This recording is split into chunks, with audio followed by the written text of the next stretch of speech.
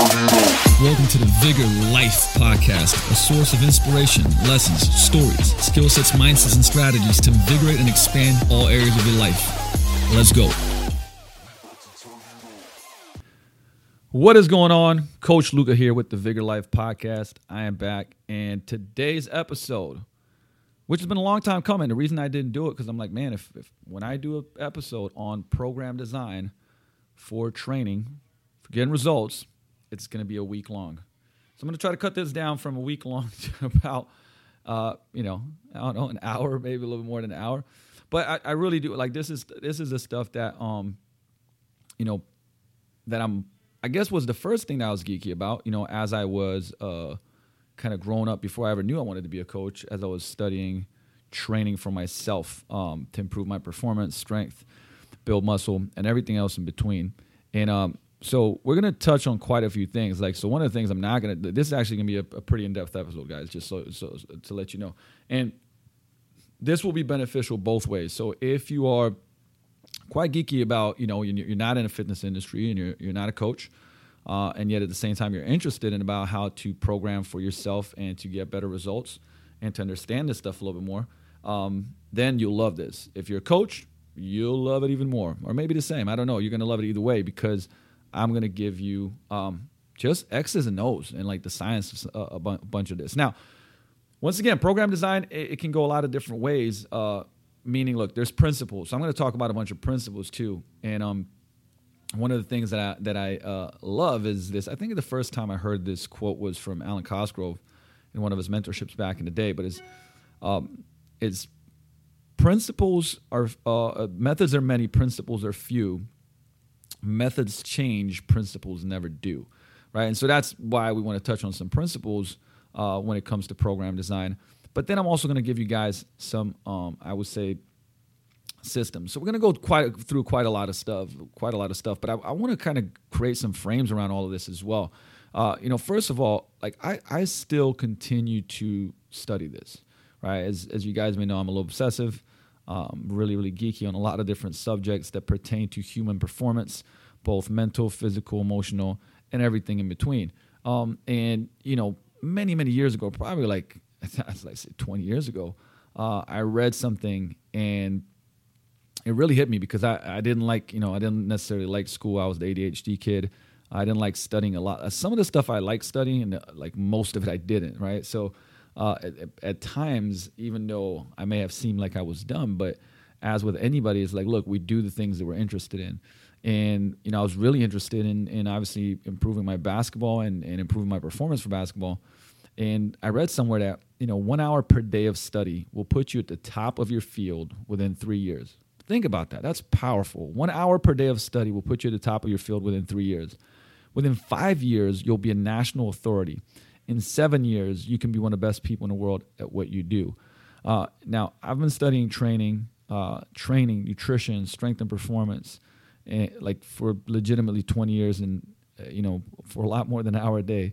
And I'm telling you guys, it works, right? And I wanted to say this, and also never stop studying it. Things keep changing. There's different ways. You got to keep emptying your cup. And I'll bring this up that the ability to learn faster than anybody else, or if you're in business, like your competitors, maybe the only sustainable competitive advantage. And Ari DeGoose said that, and I think I said his name right.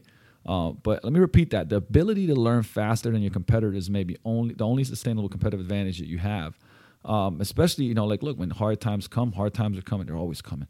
And just think about that. Like that, I for sure know that for me, that's been one of my competitive advantages, is that I just have a thirst for knowledge, and I'm curious, and like I just can't stop learning, ever. It's like it's not even a thing that I do, but it's a way that I am, and I highly encourage you that curiosity and growth and learning is one of your core values, because it'll be a game changer. So, and you guys have probably heard my story when it comes to fitness. I'm gonna like speed it up, like as if Dave Chappelle is pressing the wrap it up button on me.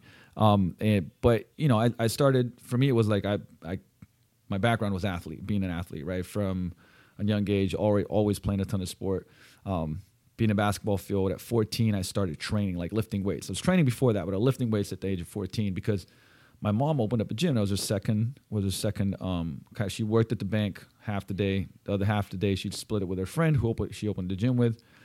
And I'd start showing up there and get mentored by some pretty amazing people on how to lift weights and strength training and things like that. And got stronger, was able to jump higher. I was like, oh shit, this works. So I started hanging out there more. I got addicted to it. And so that kind of spurred the first part of the strength training. But everything, then I started studying it. I mean, I started training under a track and field coach, Srđan Đorđević, who was a legend, where I'm from, trained Marilyn Adi, trained Brigitte Bukovic, Olympic gold and silver medalist. Didn't even know how fortunate I was back then, but you know what? But I was disciplined enough to get my ass up and train in the morning before school, if I went to school, because it was a lot more important to train than go to school. And I was doing dumb shit out in the street. So, but the thing is like that's what led me to a lot of different. I would say, that's why I started reading stuff like The Speed Trap. I started reading stuff from Zatsiorsky and Verkhoshansky and Mel Sif and Tudor Bompa, like the legends of, like I said, of strength training. And, it's why I started reading Elite FTS articles and T-Nation articles, and, just buying everything I possibly could. And once again, this was all still in the name of improving performance for basketball.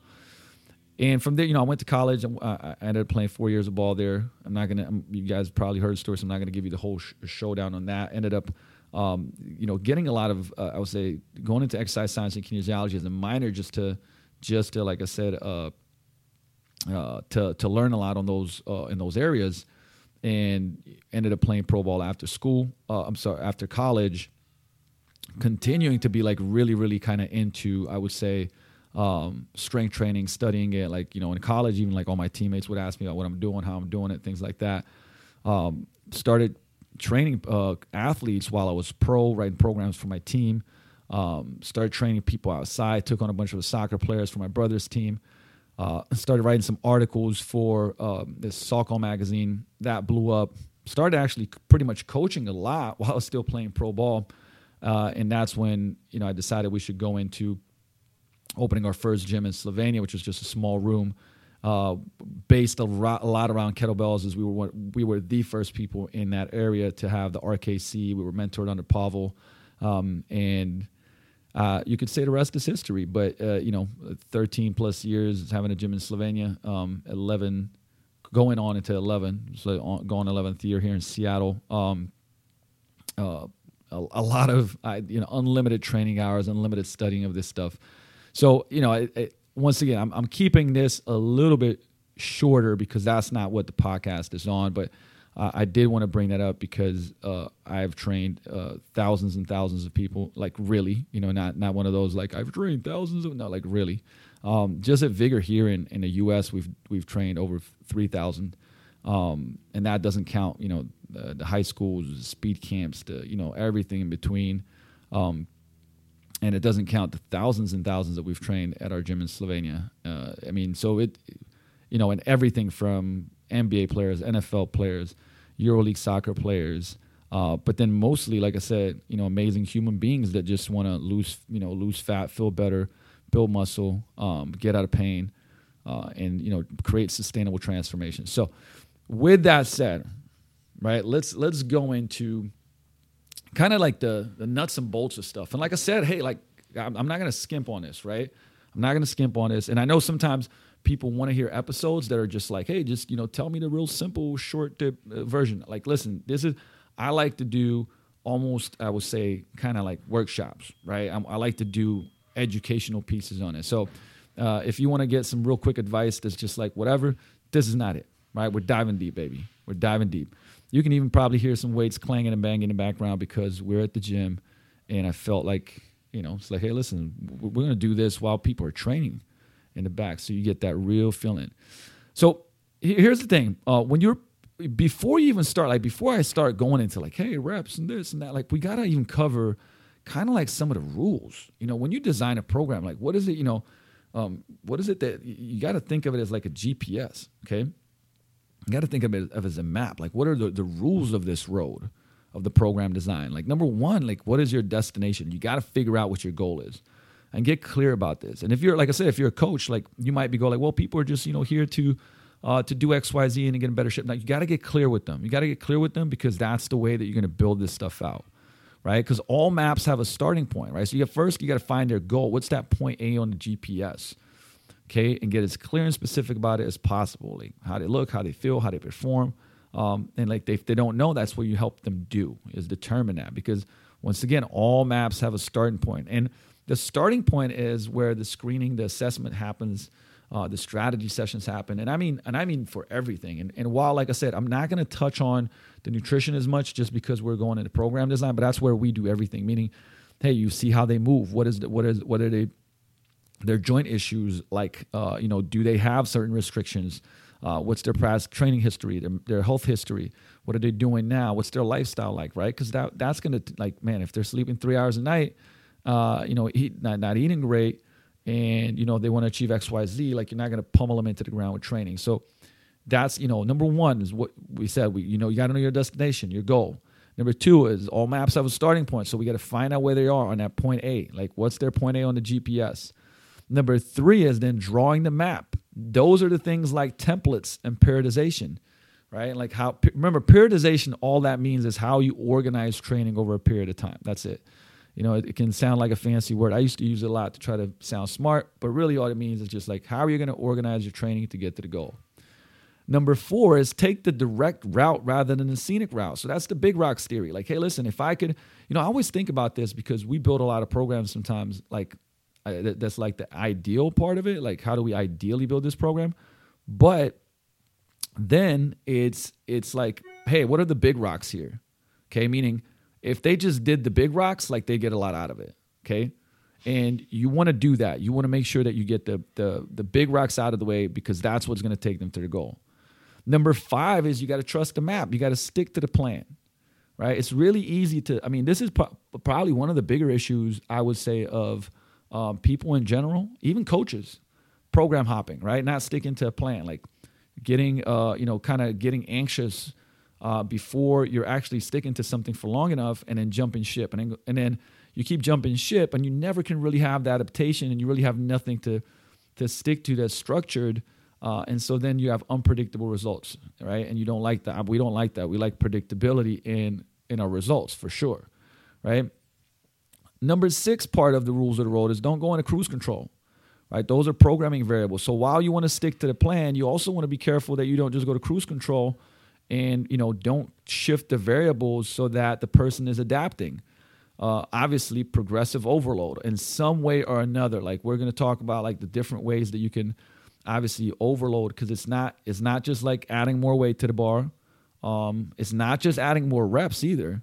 Right? There's other variables there. And we're going to talk about those. So while you want to stick to the plan, you don't want to go into cruise control and just forget about and keep shit the same so it's not changing enough to where the people are changing, right? You want to stand between the lines and have your checks and balances. Look, life is wacky, and guess what? It's not everything is going to go according to plan.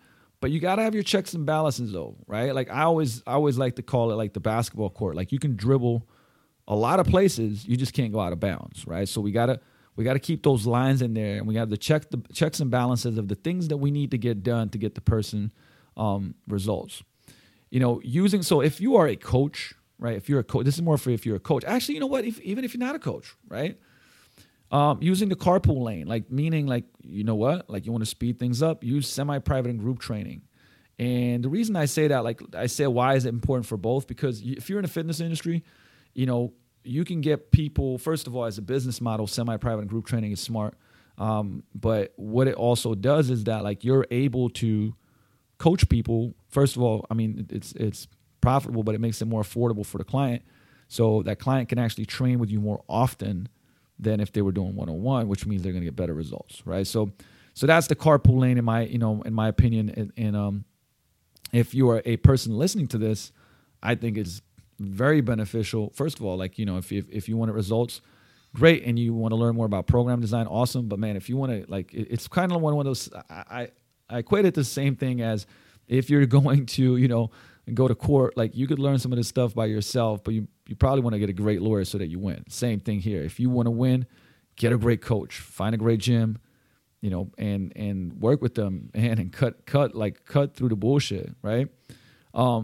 Number 9 on these rules of the road is pay attention to the gauges, meaning recovery. Man, like, even though that's number 9, like, I'll tell you that right now, your recovery is so important. And most of the time we see people like under recover, not necessarily overtrain, but under recover.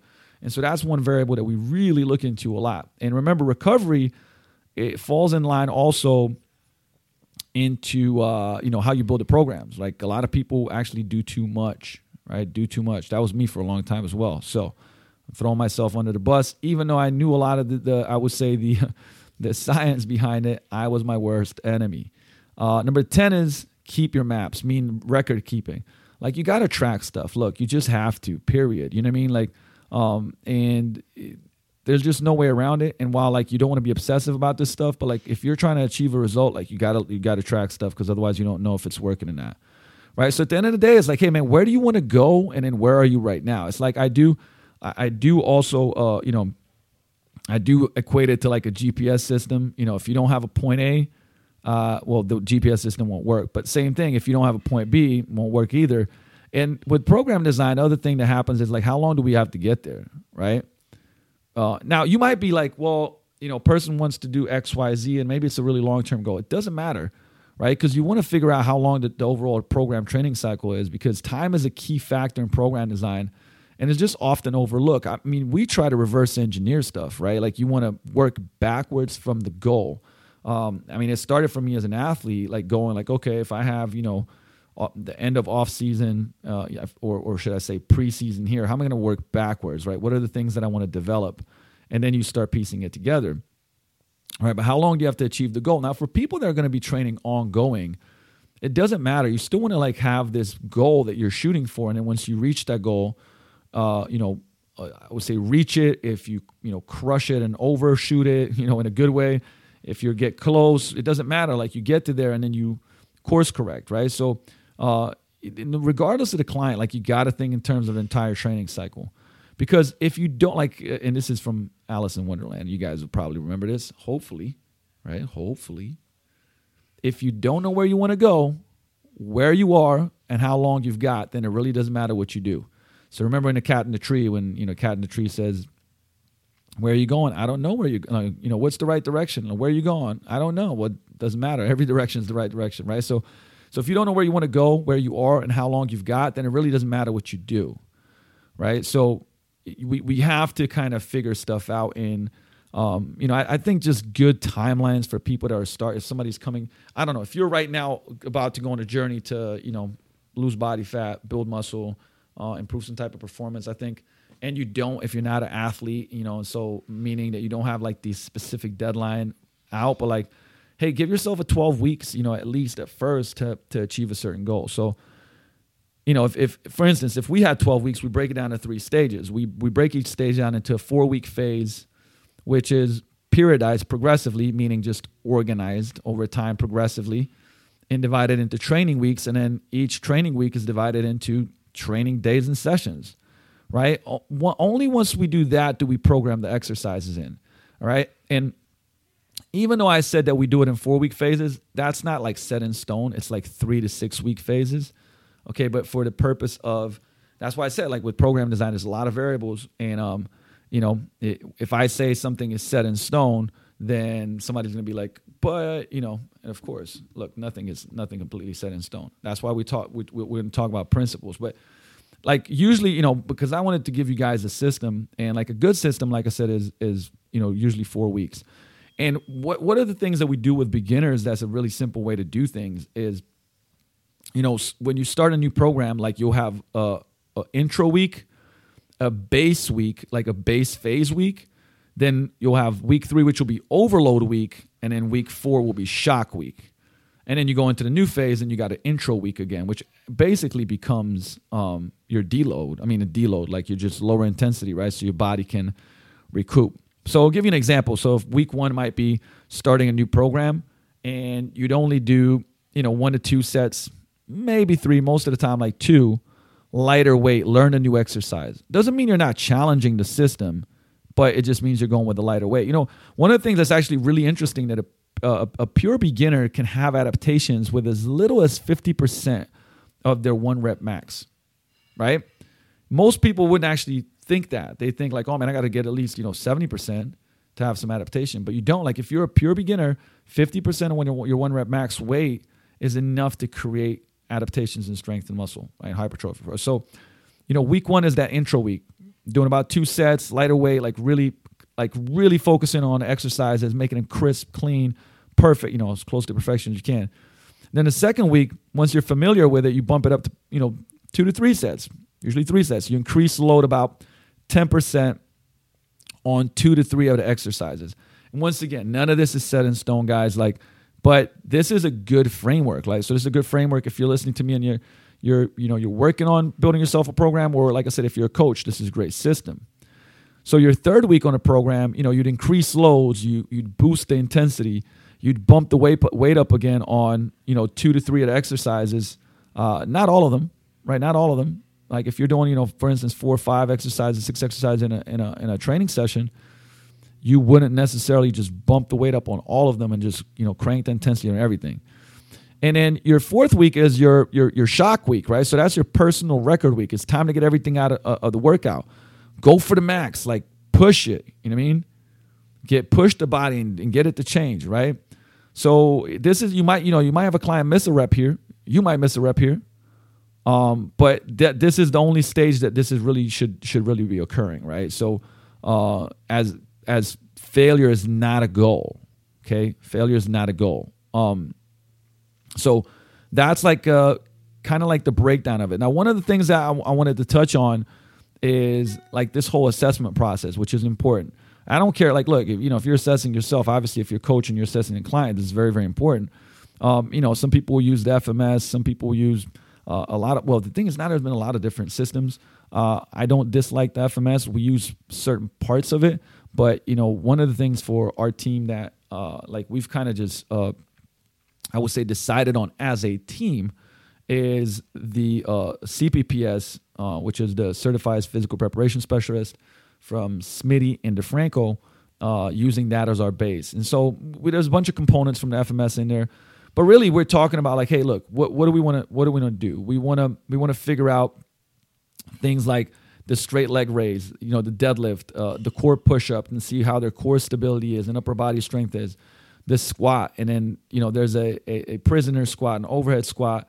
We're testing the overhead flexion of the shoulder. We're testing the inline lunge. We're going over even a TRX row to see what's going on there. And then from there, we're looking at thoracic rotation. So it's like we use a windmill for that. We're looking at internal rotation of the hip. We're looking at external rotation of the hip. We're looking at internal, external rotation of the shoulder, right? So we're just assessing these basic, not only like how the joints are functioning. We also use the FRC, which is the functional range conditioning system as well.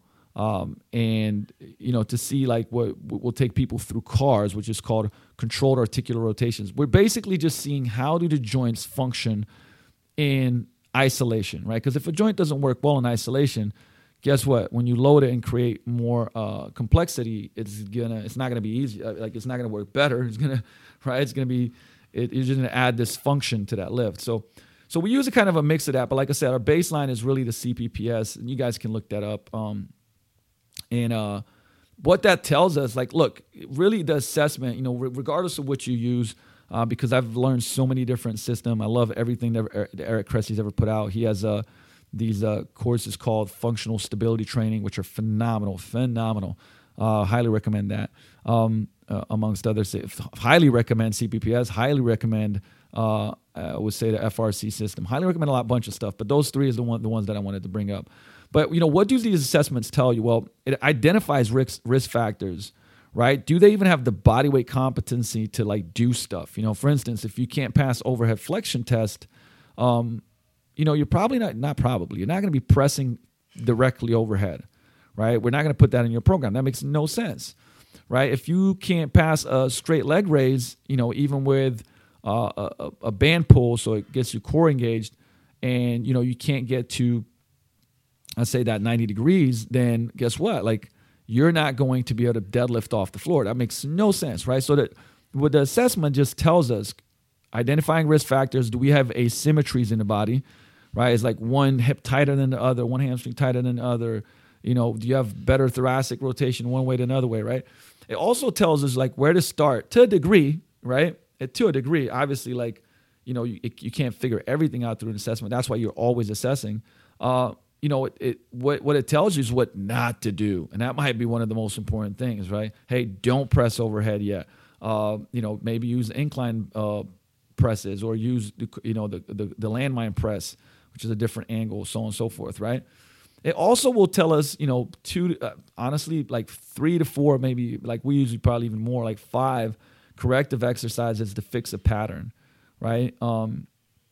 And we'll go with, you know, the stuff that needs the most work and is the most kind of red flaggish. That's going to be our highest priority, right? So, you know, how to fix stuff? Well, first of all, you got to start a training program focusing on big multi-joint movements. But like, we actually make sure that we work on joint isolation, right? So you want to have a well-balanced program. So first of all, because we'll go into this, okay? So we want to have a program that's based on multi-joint movements. But, you know, in our warm-ups and in our accessory work, like leading up to it, we're going to always address the joints, and we're going to address the things that that need to be fixed.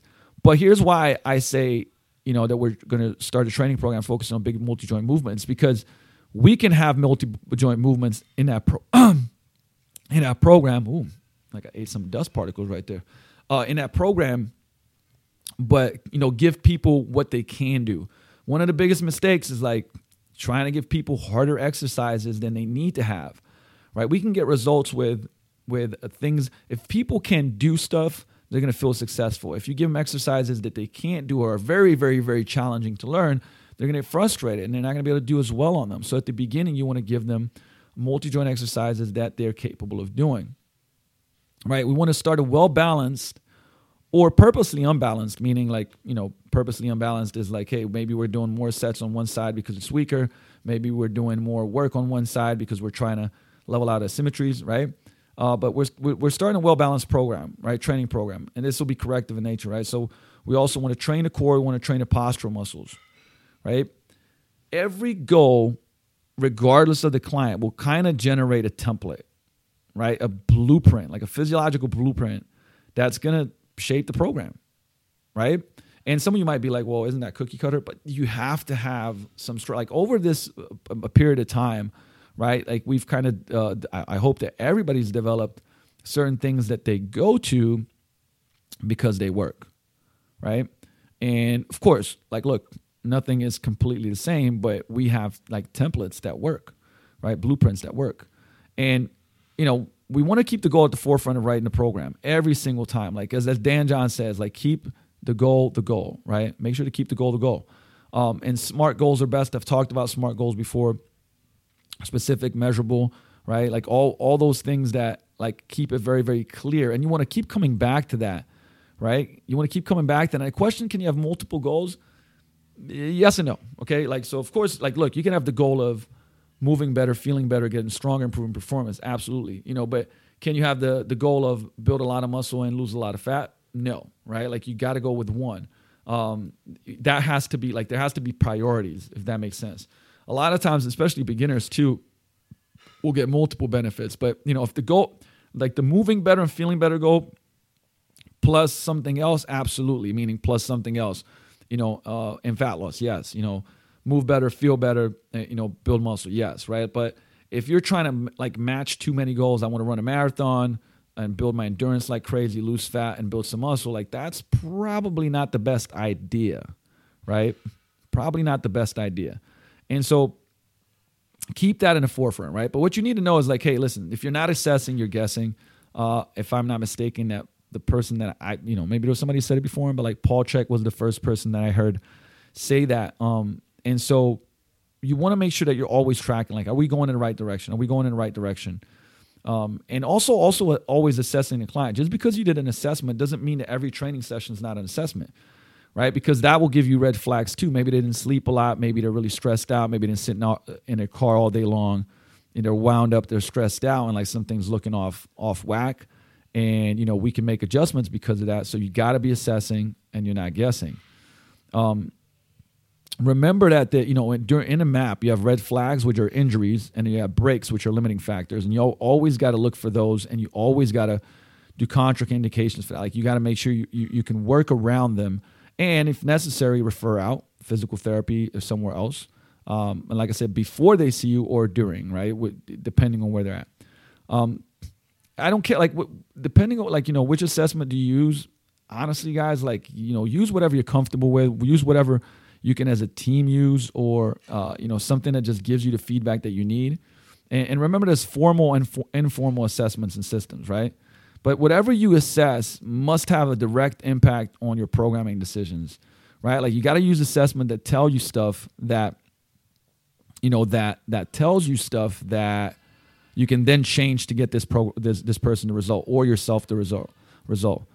And we'll talk a little bit about this later, but as far as if you have programs and templates, you want to put them in a bucket. So what does a fat loss program look like?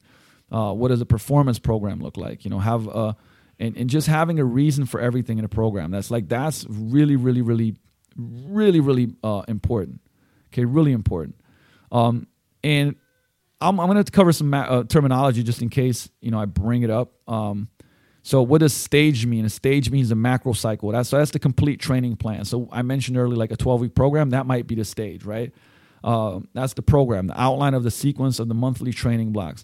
Then a phase, so remember, stage is a macro cycle. A phase is a mesocycle. So that's the 3 to 6 week monthly training blocks, right? Consisting of a group of training weeks. So I said that usually we'll do 3 to 6 weeks. That's kind of, not saying that that's the only thing you could ever do, but that it really is kind of the majority of stuff falls in there. Then your training week is a microcycle. So that's just the sequence of training days for the week, right? And then you have obviously the training day, which is the individual day and the session. Okay, so I'm bringing this up because once again, I just wanted to kind of build on this, right? I wanted to build on this. And maybe you're listening to this going okay, I know a lot of this stuff, but hey, listen, the thing is, if you know it, are you doing it?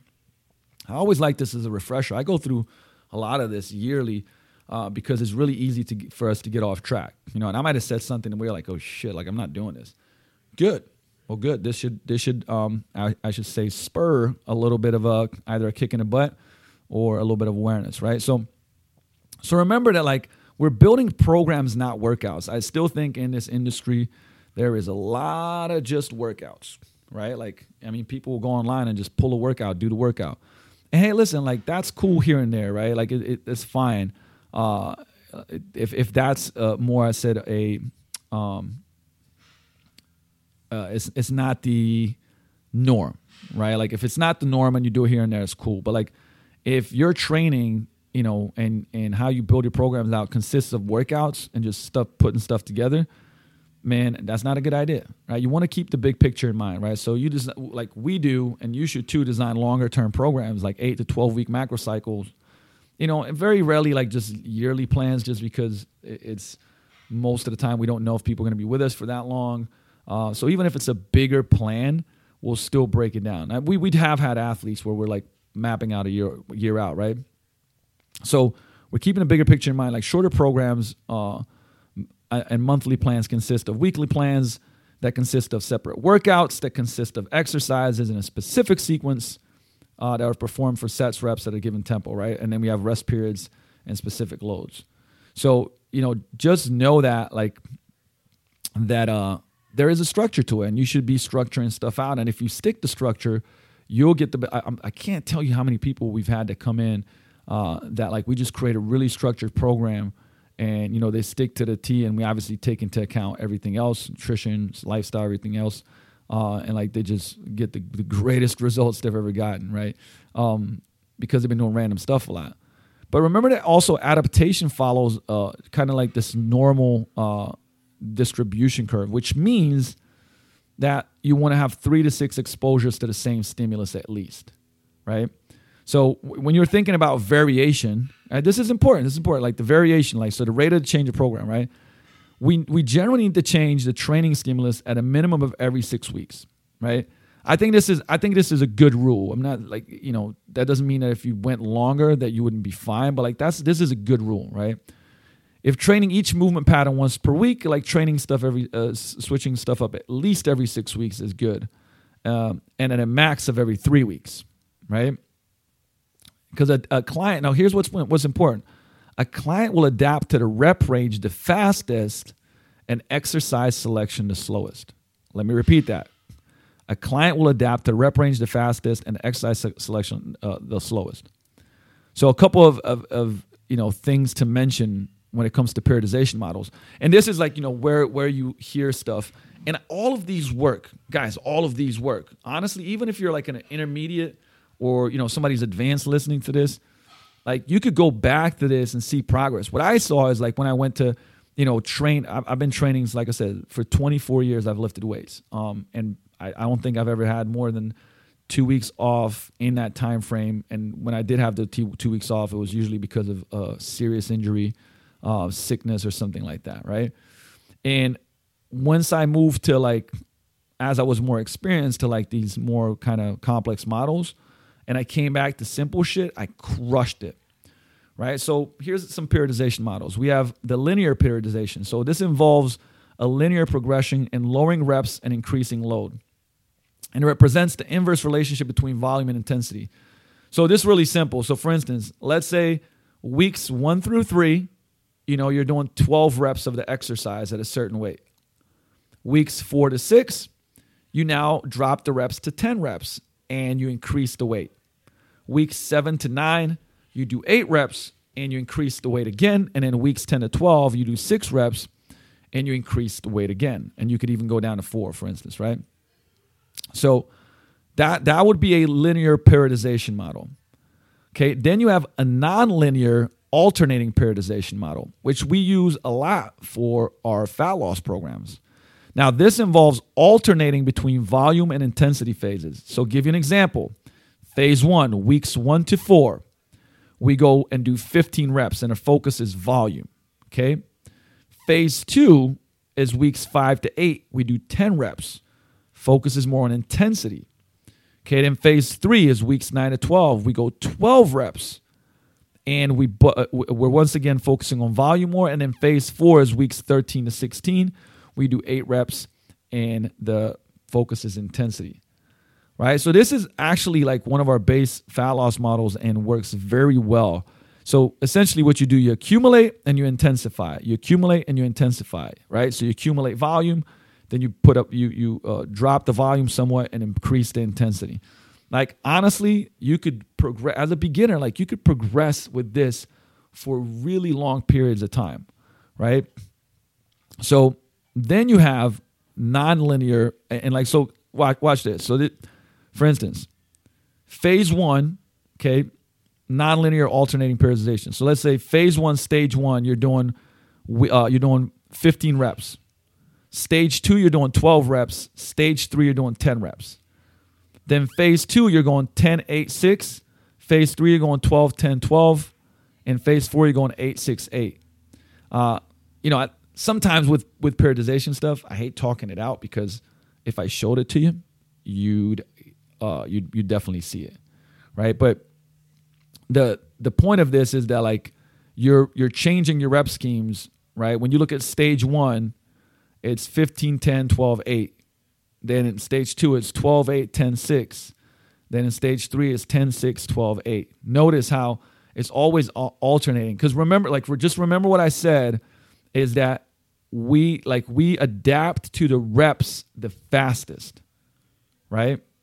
We adapt to the reps the fastest. So the nonlinear alternating periodization is a great way. And you can Google this stuff, guys, too. Like, that's the other thing that I'll say is like, as I'm bringing stuff up, if you're more interested in it, hey, Google nonlinear alternating periodization. I'm sure there's articles written on it and like give you some examples and stuff like that. But like, once again, I'm letting you know that like that is a great model for body transformation that we use quite a lot of. Okay. The next periodization model is daily undulating periodization. So what this does, it involves alternating between volume and intensity, but on a workout by workout basis within the same training week, right? It can also be done on a weekly basis as well, right? So, but let me give you some examples here. Okay, so let's say week 1 on Monday you do 5 reps, which is you're obviously heavy, high intensity. Then on Wednesday you do 15 reps, which is higher volume, and then on Friday you do 10 reps.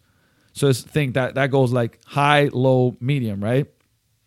So, and typically you do that with an A-B, which is basically just different exercises per day split. So the way it would look like, so let me give you a 2-week model of this. So Monday you do workout A, and that would be 5 reps. Wednesday you do workout B, and it'd be 15 reps. Friday you do workout A, and it'd be 10 reps per exercise. Then in week 2, Monday you do workout B with 5 reps. Wednesday you do workout A with 15 reps. And then Friday you do workout B with 10 reps, right? So like you can see how you're constantly rotating. And what this, there's a number of things that this does. It prevents you from, getting smoked because you're changing the intensities, and it takes longer for you to adapt to the rep ranges. But here's another, so that's one example of how you could do it. And there's another daily undulating periodization, which would be this would be a weekly one, basically. So month 1, weeks 1 through 4, Monday you do 15 reps, Wednesday you do 12 reps, and then Friday you do 10 reps. Then in month 2, Monday you do 12 reps, Wednesday you do 10 reps, Friday you do 8 reps. Month 3, Monday you do 10 reps, Wednesday you do 8 reps, Friday you do 6 reps. Right? Does that make sense? Right? So it just is constantly rotating. And man, I might even put an example down in the notes for this podcast. Right? But what ends up happening is that, for instance, like if you have a movement pattern, and your movement pattern, whatever it was, right? Like, but let's take push, for example, right? On week 1, your push pattern, you do 3 sets of 10. Week 2, you do 3 sets of 8. Week 3, you do 3 sets of 6. Week 4, you do 3 sets of 10. Week 5, 3 sets of 8. Week 6, 3 sets of 6. Right? You kind of see, and that's the weekly undulating periodization. Okay, from there, what you do, you select the frequency of workouts per week. So now the thing is, if you say, well, how much should that be? Man, that it depends. How many sessions per week should you have? Right? But it has to be grounded in reality for you and your client, period. Like what we found is that like 3 to 4, right? 3 to 4 sessions, if we're doing strength sessions a week, honestly, for most people, 3 would be, is just realistic. Right? Because it's got to be grounded in reality. You got to get away from like optimal is what the person can do, right? Once again, hey, what's the optimal amount of sessions for a fat loss client? Well, if they can, like for us, if they can do 2 to 3, right? Preferably 3, but 2 to 3 strength sessions with 2 to 3 conditioning sessions, that's great. Honestly, even what we call a 2+2 model is fantastic. Like 2 strength, 2 metabolic resistance training sessions, / conditioning sessions. I'm already happy with that. But 3+2, 3+3 would be fantastic, and we do get a lot of people that do that. And then then the other one is like, well, what's optimal for other? What's optimal for muscle building, for sports performance? What's optimal is what the person can do. Now, look, if somebody comes in and says, hey, I want to improve my muscle gains the most possible, and I only want to train 1 day a week, like that just becomes, sure, is 1 day a week better than nothing? Yeah. But, is that going to get them to the goal? Most likely not. Right? So you want to determine the days of the week for the training session and realize that the fatigue generated by one workout may influence the training effect of the next workout. Right? Again, you gotta like this reality versus optimal, right? Reality versus optimal. So the perfect example would be, like if you're how the clients have availability or how you have availability, like scheduling those sessions. Maybe that also determines your splits. Maybe You'll split lower and upper, right? But plan the sequence accordingly before you plan the exercise selection. Let me repeat that. Plan the sequence accordingly before you plan exercise selection. Okay? So we have, I'll give you guys, like I said, because I wanted to talk more about a little bit of like the system side of this, which means give you some powerful options versus like every option that's possible, right? So weekly training splits, full body, day A and B, right? This is actually a very, very, like I would say, a good format for most people, especially beginners, definitely a lot of intermediates too. And full body day A and B has all movement patterns included. Okay. Then, like I said, that if we have a person do 3 days a week, I'll break this down for you. It'd be ABA, then BAB the next week, right? But another option that's a great option for 3 days a week is lower, upper, full. And like I said earlier, I said that depending on how many times people can train, 2 days a week, 3 days a week, 4 days a week on strength. But on lower, upper, full, basically your lower body body focus is on day, A, whatever that day would be. Your upper body focus is on day B, and your full body on day C. So that might be like a Monday, Wednesday, Friday, or Monday, Wednesday, Saturday, right? So then you have another option for weekly training splits is just an upper and lower, which is like my favorite split. Now, just because it's my favorite split, it doesn't mean anything, right? When we're talking about program design, it's just like if you ask me to pick one thing, like one training split for the rest of my life, I'd probably pick that one, upper, lower, which means there's A, B, C, D, and it's like, upper body, lower body day, upper body day, lower body day, upper body day, right? But in reality, you're never really, splitting training sessions. We just split movement patterns and not body parts. So, for instance, let's look at some splits for general fat loss training, general strength, and endurance. So if you're training twice, because like I said, if you're training twice a week, like an example would be a full body day on Monday. So day A would be Monday, day B would be Thursday, right? And then you go hard in the paint those days. If you had a 3 times a week option, we might go with Monday is full body, and Wednesday is full body, and then again Friday is full body, but it's like ABA, right? And the next week it would alternate, meaning then it would be BAB. That is a great model. Another 3 times a week option is lower, like Monday is lower body day, Wednesday is upper body day, and Friday is full body day. Okay, and that's so you could literally use as a template. Those are your splits for general fat loss training, general strength, and endurance. So twice a week, it's A and B, Monday, Thursday. If you're doing 3 times a week, you could be ABA, so Monday, Wednesday, Friday, and those are all full body. Or you could do lower body Monday, upper body Wednesday, and full body Friday. And you could literally just use that model, right? If you don't want to complicate it and use the systems, well, there you go. Now, if you were to use a split for maximum strength, muscle building, and max power, I would do it. Here's a couple of more options for this, okay? Because then we could add that 4 times a week option. So we still have the option of twice a week, which is Monday, would be full body day A, Thursday full body day B. 3 times a week, once again, have that same rotation. Monday A, Wednesday B, Friday A, and then next week it'll alternate. 3 times a week option number 2 would be lower body Monday, upper body Wednesday, full body on Friday.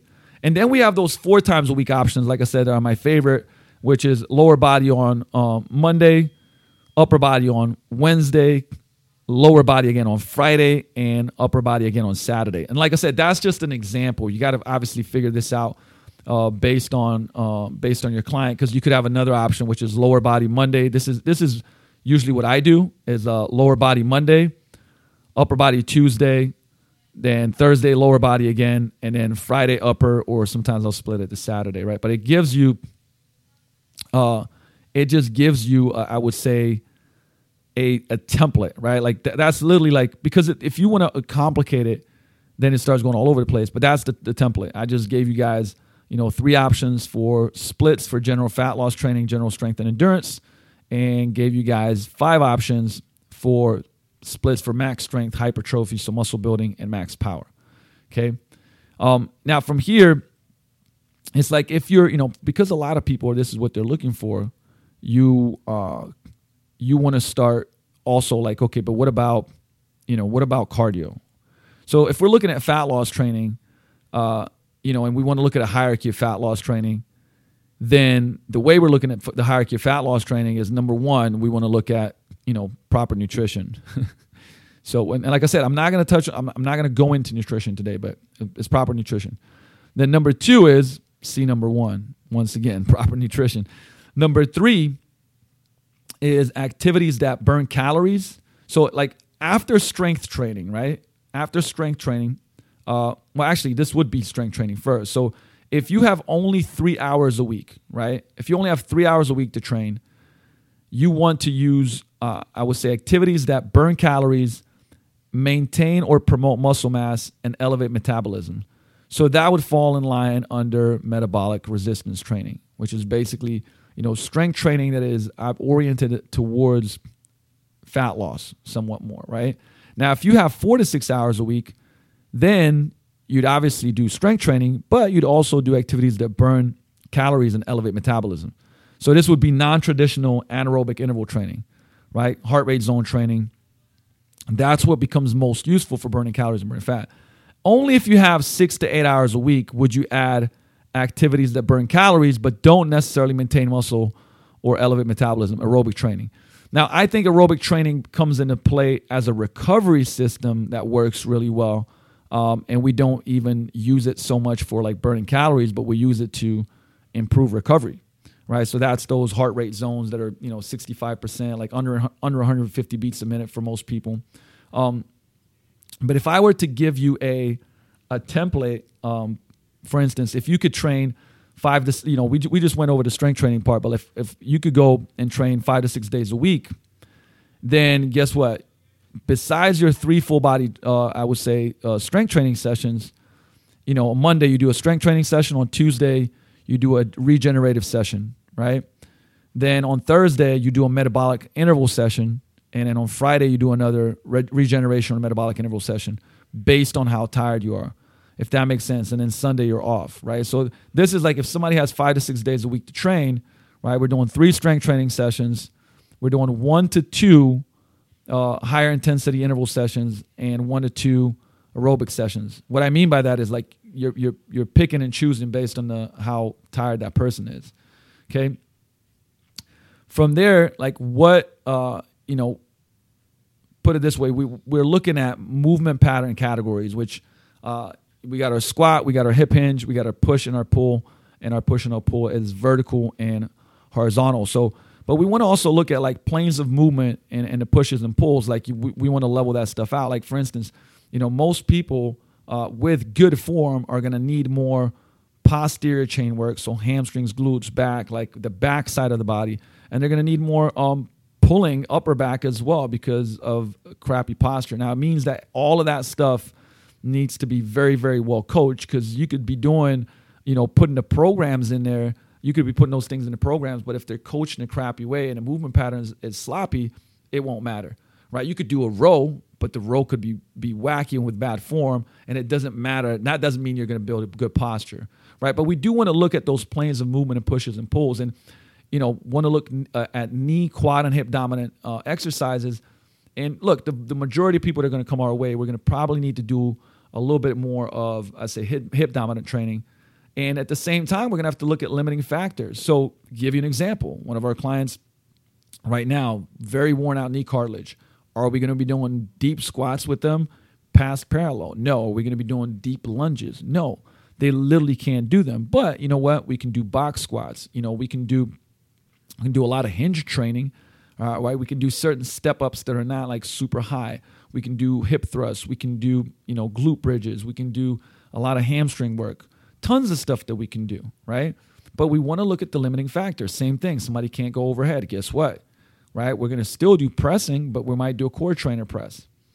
We also want to look at unilateral versus bilateral. I think this is still one of the things that's like not programmed enough into programs, which is just a lot of more unilateral work because people are just asymmetrical. There's a lot more asymmetries going on, and we want to level those out, right? We want to level those out, and because you'll see, and not just lower body, it's the other thing too. I see a lacking of upper body unilateral work, whether that's pulling or pushing, whether it's pressing overhead or single arm dumbbell benches.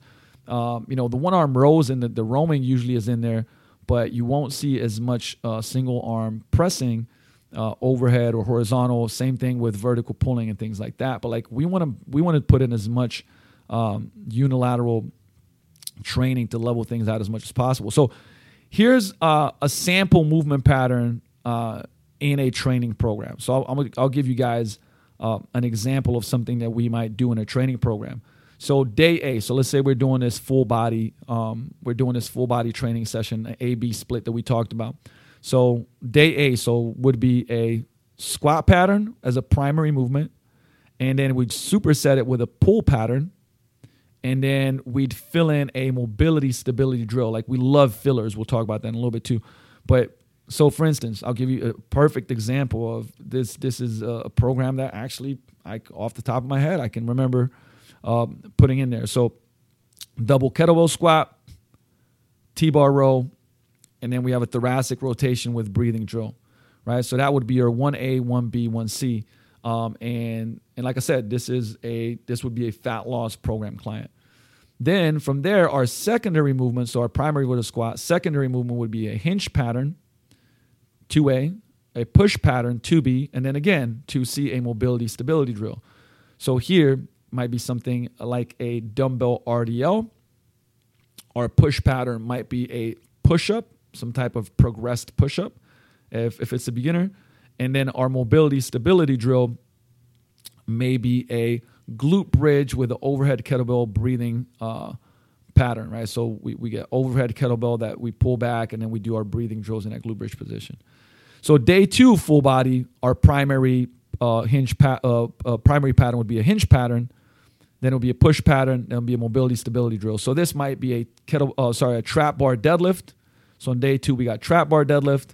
We have a core trainer press. And after the core trainer press, we have a positional breathing drill in erectus femoris stretch, right? Then our 2A is a squat pattern, pull pattern, and again, a mobility stability drill. So our squat pattern might be for instance, a static lunge. Our pull paddle might be one arm cable row. And our mobility and stability drill may be a dowel thoracic rotation with exhalation, right? So you can kind of see like 2 examples of a full body day and how that would go. If we were training a power lifter, right? Or maybe this is just a strength athlete. Somebody wants to get stronger, okay? And we did a lower, upper split. So this is a 4-day-a-week split, right? You might have a light squat pattern, and this might be, like I said, when I say light, this could actually be a speed squat also, but it's not going to be loaded heavily, right? So your first exercise is going to be a light squat pattern. Our second exercise would be a heavy hinge pattern. So this might be your deadlift, your sumo deadlift, whatever else it may be. Then your third exercise would be a squat pattern, but it'd be like for instance a split squat, Bulgarian split squat, reverse lunge, and that's going to be supersetted with a core, right? Your day 2 would be a heavy push pattern because this is the upper body day, and it'll be superset with a mobility stability drill. So let's say that here we're working a bench press because, like I said, they want to get the big lifts bigger. And what would be a mobility stability drill? It might be a T-spine, bent T-spine breathing drill on the bench. So bench T-spine drill, right? From there, we're going to have a push pattern, a specific assistance drill to the big lift. So think about dumbbell bench press, something that's going to help and assist that specifically. Then we're going to have a pull pattern that's a superset. So that might be our T-bar row. And number 3 will be a secondary pull pattern. So it might be a pike pull-up or something like that. Day 3 is a lower body day now. So remember, the first lower body day, we had a light squat. Well, now we're going to go with a heavy squat. And then your hip hinge pattern is going to be light, right? And the thing is, that means lighter means you're not going to be going, 3, 4, 5 rep max in those heavy ranges. You could make it a speed pattern here. And then you'll have a hip hinge pattern assistance lift. So that might be a single leg kettlebell deadlift, and that's supersetted with quorum. And then day 4, your upper body day, now is going to be a light push pattern with a stability drill, pull-up variation, and a pull pattern, and then with a push pattern variation. So like we like supersets here, right? So it's a 2A, 2B. So this might be a single arm dumbbell bench supersetted with, for instance, a medals row, right? And then we're going to do another pull pattern, because you can see like we're going to put in more pulling than there is pushing. So that was a powerlifting example. Like I said, I like to show this stuff in kind of, I guess, just visual, showing you guys this, right? But from there, it's like, how much time do we need to train? How much time per session? And like I've seen this a lot with coaches that program the sessions, and it really takes like an hour and a half to 2 hours to get through the session. And the question is, well, do you have an hour and a half? Do you have 60 minutes? Do you have 30 minutes? Right? You got to program based on what a person can actually do, even if that's yourself.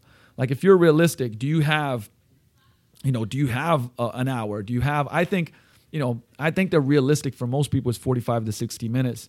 I think once you punch that, it's still very feasible. The question is, do you have it? Some people only have 30 minutes, and then we program, like I said, for 30 minutes. Okay. Now, from here, it's like the thing that I love and I've shared before, and what is our system for the daily training session components. And that for us is R7, right? And that's like what Mike Robertson created, the R7 system. And it kind of creates this filter of like, what does every training session need to have in it, right? And first off, it's number 1 is the release. And so that's our soft tissue work, right? Our soft tissue work ends up being, it can be a lot of things, right? I actually love body tempering now, but it's still lacrosse balls, AccuMobility balls, foam rollers. It's, and soft tissue work is not what we thought it was, years ago, but it does improve like the pliability of the tissues. It gets the blood flowing through them. You will feel better most of the time and release things. Even though now a lot of times when we do our release, we'll just do certain resets, which I'll talk about in a little bit, which means, breathing drills, for instance, right? So remember, R1 is release, meaning using soft tissue work to create soft tissue release, right? Number 2 is a reset. And resets can be like 2 different ways. Like one is like getting the joints in the right positions. So if you're out of whack, we create drills that create activation to get joints back in to being neutral, right? Because if a joint's like not in a good place, it doesn't matter what exercise you do, it's not going to come off great. You're not going to get the right activation of the muscles. So resets for us are, we use a bunch of PRI drills for breathing. We do a bunch of positional breathing drills. We do things like SFMA rolls and crawls from DNS. So we usually just do about 2 different exercises, sometimes 3, but usually like just 1 to 2 for a reset. So R1 is release. So that's our soft tissue work, our foam rollers, our body tempering zone. Number 2 is that reset. Number 3 is readiness. So that is, some people would call readiness a ramp, which is like range of motion activation, movement preparation, right? I think Results Fitness and Alan calls it that. But readiness is basically dynamic warm-ups, right? We start with single joint movements and move to more multi-joint movements. But that's your, your squat to stands, your Spider-Man lunge with thoracic rotation. It's your cars for the hips. It is your frogs and your glute bridges and your shin box moves. And like if you guys follow me on Instagram and on YouTube, you see me share a lot of those different things. So that's getting the body prepared, like the joints and the body prepared for the training session. And as we, and then we ramp that up, and that's where you'll go to maybe like, depending on what we're going to do in that session, like high knees and so on and so forth. And of course we do specific warm-ups. If you're going to squat that day, guess what? You're going to warm up with squats. If you're going to hinge that day, we're going to get that ready. So that's R3 is readiness. R4 is reactive. And we're gonna put some type of power elasticity training in pretty much every session for people. Even if like I said, even if it's a fat loss client, even if it's an elder client, it just as important. Maybe it'll just look different. Instead of being a box jump, it might just be like foot fire, or it might be a med ball slam, or it might be little hops and skips, right? But we're gonna put reactive work in every training session. Correct. Yeah. So we had readiness, we had release, we had reset, we had readiness, and we had reactive. Number 5 is resistance, right? Resistance is our actual strength training, resistance training. Our primary, secondary, auxiliary movements, kind of just some of the stuff that I was covering with you guys there for a little bit. So that's going to be a resistance, whether, whatever the goal may be, whether it's strength, muscle mass, right? Like that's what's going to fit in there. Or is it metabolic resistance training, more geared towards fat loss? R6 is going to be resilience, and that's really our conditioning, our energy system training. So that's going to fall under resilience. And, like I said, every program is going to have that. And for a majority of people that see us, right, they don't necessarily, they can't split their day into, get up in the morning and do 45 minutes and 30 minutes of conditioning and then come in later on and do strength training, right? It's not feasible. So we're going to put that in, that R6, that resilience into their program. And then number 7 is our recovery, regeneration, right? And that's like things like they go back on, static stretching, breathing, calming down, like starting that recovery process. Because like I said, we want to make sure that like the recovery starts as soon as possible from their training, right? And so if you look at like that R7 session for a general, like for a client, for us, we're looking at about the first 15 minutes is the release, reset, and readiness. That's about 15 minutes. Then for the next, I would say, if they need to do core training, a lot of times, like if that's their weakness, we might do 5 minutes of core training on the front end. It depends, right? But we're going to do that reactivity training somewhere from 15 to 20 minutes. And then the resistance training is going to be from, I would say 20 minutes to like 50 minutes, maybe 55 minutes. And then the energy system might be like that 5 minutes to 10 minutes at the end, right? So that would be a 60-minute session right there. Of for an average person, and like how I'd like to break stuff down, right? If that makes sense.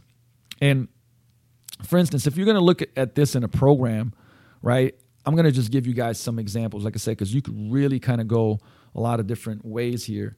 But, a person would come in and we're going to give them 3 to 4 different like soft tissue things to do. So I don't know if they're training the lower body, it might be release adductors, quads, glute medius, maybe work the calves some, and maybe go into hammies or something like that, right? Like the things that need to be addressed. From there, we might go into a couple of breathing resets, from PRI, and then do a hip release and then a hip activation drill. So that might be, for instance, a 90-90 drill where we create tension and then we release the hips.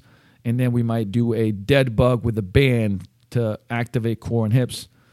From there, do a thoracic spine mobility drill and an ankle mobility exercise, right? So I just basically listed 5 to 6 drills that you'd do in that, so we said we do 4 to 5 soft tissue release drills, then 5 to 6 of these readiness drills with the reset. And from there, you'd pretty much go into, your strength training.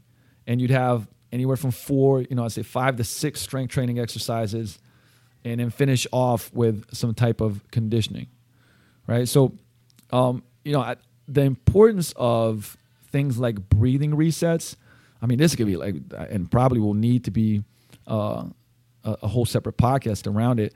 But we want to, get the rib cage in a good position and be able to get air where it's supposed to be, right? So I've talked about this. Like you want to be a belly breather and not even a belly breather, but a 360 breather rather than a chest breather. And like a lot of clients that come in, at the beginning when we talk about things like breathing, like it's just, why would I need to do that? Like, well, that doesn't make sense, right? Like that's, but the thing is, even as soon as they do it, breathing does two things, right? We're getting the rib cage in a better position. We're getting core activated, pelvic floor activated, but also we're getting people to stop being chest and like sympathetic breathers, meaning like high stress, high strung breathers, and toning them down. And that's why it's so important and why we do it with every single person that comes in, right?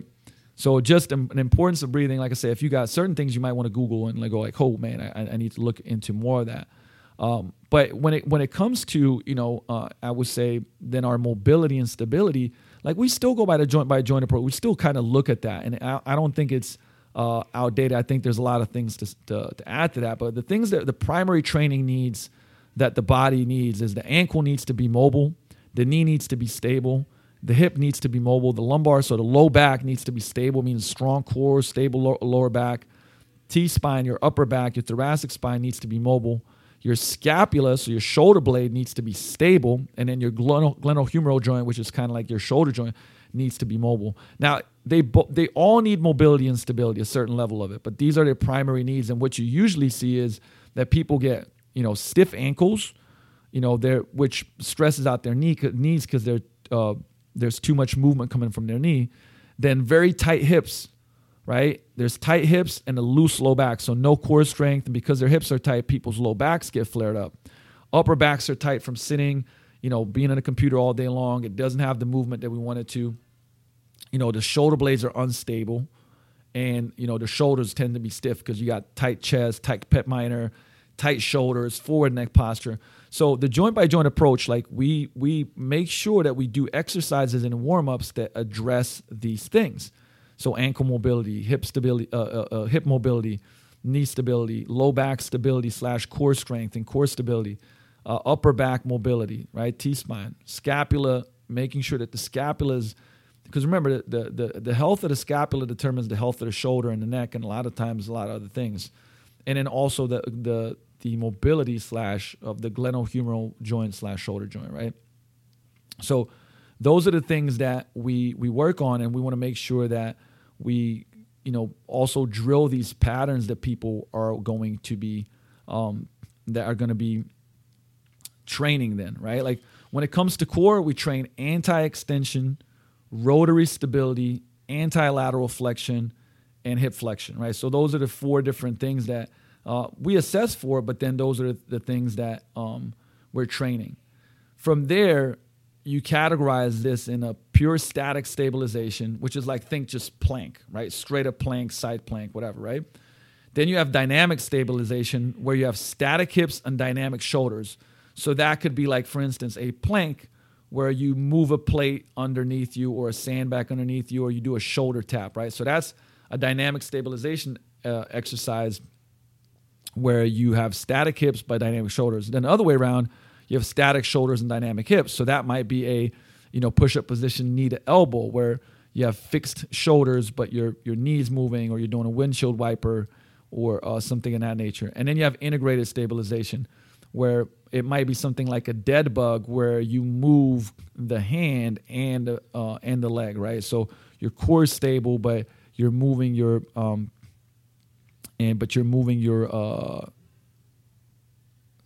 just blanking on it. It means it's been a long damn day. But you're moving both your hands and your feet, right? So another, like for instance, what's another static shoulders, dynamic hips exercise? Like it's a TRX prone jackknife. What's a static hips, dynamic shoulders exercise? Like a TRX fallout or a Swiss ball fallout or a stir the pot, for instance, right? That would be, and we'll usually put in 2 exercises, like 2 core exercises. If we're doing them standalone, we'll do 2 core exercises. If we're doing them as fillers, we'll also usually do about 2 core exercises, right? So, for instance, an anti-extension exercise, which might be a TRX front plank, and a rotary stability, which might be a dead bug with a band, or a dead bug with a sandbag or something like that, right? And just remember, I mentioned this earlier about like adding reactivity / power, and this is so important because this is something that Mike Boyle mentioned, but it's like there's so much research on it now that, like, I mean, we could beat it to death. But why, if you're not putting exercises for power and reactivity into your training for older clients or general fat loss clients, remember, older clients who train for power will be more independent, fall less often, and get better faster after an injury. It's the trifecta. So the bottom line, we need to forget all the shit about safety and start to figure out how to train all our clients for power. Very, very important. Remember, like, listen, like, power doesn't need to be Olympic lifts for like people like that. Power can be med balls, ladders, kettlebells, ultimate sandbag stuff, like, really explosive rope stuff, and then it's plyos and Olympic lifts, right? It doesn't have to be, for instance, like something really complex. So, for instance, for a fat loss general population client, I might plug in a medicine ball chest throw, right? Or, a certain level of high knees, right? Meaning punching the ground away explosively. And like I said, what's going to be really explosive for one client won't be as explosive for another client. Like, same thing, like slams, like Dynaball slams. Those are another things that are can create a lot of power. So that would be for a general fat loss, a general population fat loss client. Now, for an athlete, we might go hurdle hop, or with a pause, or a hurdle hop into box jump. And, their superset would be a core exercise, right? And then the next lower body power movement might be like lateral hop into a box jump or something like that, right? So we'd put in 2 exercises, maybe even 3, right? We might put 2 or 3 exercises in there, and rather than just the one that we're doing for a general fat loss client. Okay, so remember how we talked about, like, as far as movement pattern categories go, right? We have movement pattern categories. We have, like, in hinge, you have a parallel, a split, and a single leg. So, parallel just means like a double leg. If you had a hinge, that's a deadlift. A split would be where you have a split stance position, so it might be a split RDL, but one foot is on the ground. And then you have single leg, which is like a pure RDL. And same thing with the squat. Like, we have parallel, which is a 2-legged squat. You have a split squat where the other foot is on the ground. And then you have things like single leg, which would be maybe a Bulgarian split squat, or a pistol squat, or a skater squat. Okay? And then you have a push-pull. So the reason I say that is because, like I said, you want to categorize things to make sure that people are getting the right, I would say, the right amount of everything in their programs. Okay. And here's the thing. I think it's important. That you have certain benchmarks for clients, for people to move on to the next thing. Right. So, for instance, I've seen in a lot of places where, pull-ups are being done and there's no prerequisite for, like, what a level of strength the person needs to have to, I'm going to just take a sip of this C4 real quick. Before they move on to the next thing. It's just random, right? So, for instance, for us, a pull pattern, TRX, you should be able to do 5 TRX inverted rows. Should I say, with a straps vertical, right? Before you move on to chin up. So, inverted rows to chin ups, right? Like, you want to have that progression, right? Before, and so for females and for males, right? Either way, you got to have 5 reps with straps vertical on that TRX inverted row before you're able to move on and do a chin up. Squat, like a regular squat, you go from goblet squat to front squat. So on the front squat, like or should I say on a goblet squat, a person should be able to do half of their body weight for at least 10 reps. So I don't know, if there's a 220-pound person, they should be able to do 10 reps with a 110-pound dumbbell / kettlebell before we move them to that front squat, right? Hip hinge. So your kettlebell deadlift, you should be able to do the beast. So the beast is 48 kilos for 10 reps before you go to the trap bar deadlift, right? So you want to have some prerequisites. And because, you know, it's great for clients to have a prerequisite and go, hey, listen, you know, here's the standard. And when you get that standard, you can move forward. It gives them something to shoot for. It creates a system. So it's a great thing to do that. And like, you know what, like you can do that for everything. So your single leg hip hinge, you know, one kettlebell, single leg deadlift, or RDL, like you can have parameters for that, right? Like, and I'm not going to go over all of ours, but like I said, like I think it's important to have that and also have strength standards. So I'm just going to give you guys some, like you can create your own by the way, right? And this is like your entry level strong, for instance, on the pull. So chin ups, you want to do body weight times 1 rep for women and 3 to 5 reps for guys. Like that's entry level strong, right? Entry level strong. Okay. For a TRX inverted rows, you know, feet up on 18 inches with your body weight for 1 to 5 reps for women, 5 to 10 reps for guys. Dumbbell row, 25% of your body weight times 6 to 8 reps for women, 40% of your body weight times 6 to 8 reps for men. Then your squats, like back squat, we look at 1 times body weight for 1 rep on the back squat and 0.8, so 87.5% of your body weight for 1 rep, that's for women. And then 1.5 times body weight for 1 rep for guys, and 1.125 your body weight. I know. I'm giving you like these calculations. But 1.125 body weight times 1 rep for guys for the front squat. And then your deadlift, we're looking at 1.125 body weight times 1 rep for women and 1.75 times 1 rep for men. And like, look, the reason why I'm bringing this up is because it's great to have standards to shoot for, right? And I think it's great, like, to give people standards to shoot for, because if they improve their strength and performance, it's going to improve their body composition. And I'm a big fan of, like I said, having things to chase beyond just, like I say, weight loss. Even if they are chasing weight loss, I'm not saying that we're not doing that and tracking that, but it just makes a huge difference.